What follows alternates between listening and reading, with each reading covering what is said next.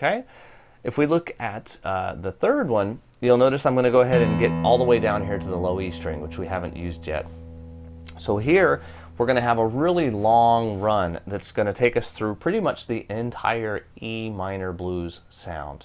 So we have the open on the low E string, third on the low E string, open first and second on the fifth string, open and second on the fourth string, open on the third, and then I'm going to go back to the second on the fourth string, and that's really just to make this work out on the beats.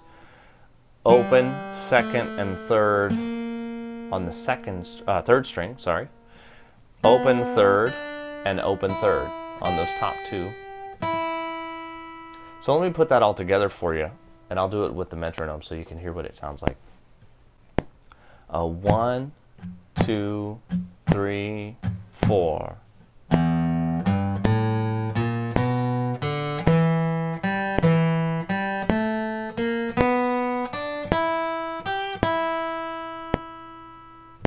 Okay, here's that one more time. 1 and 2 and 3 and 4.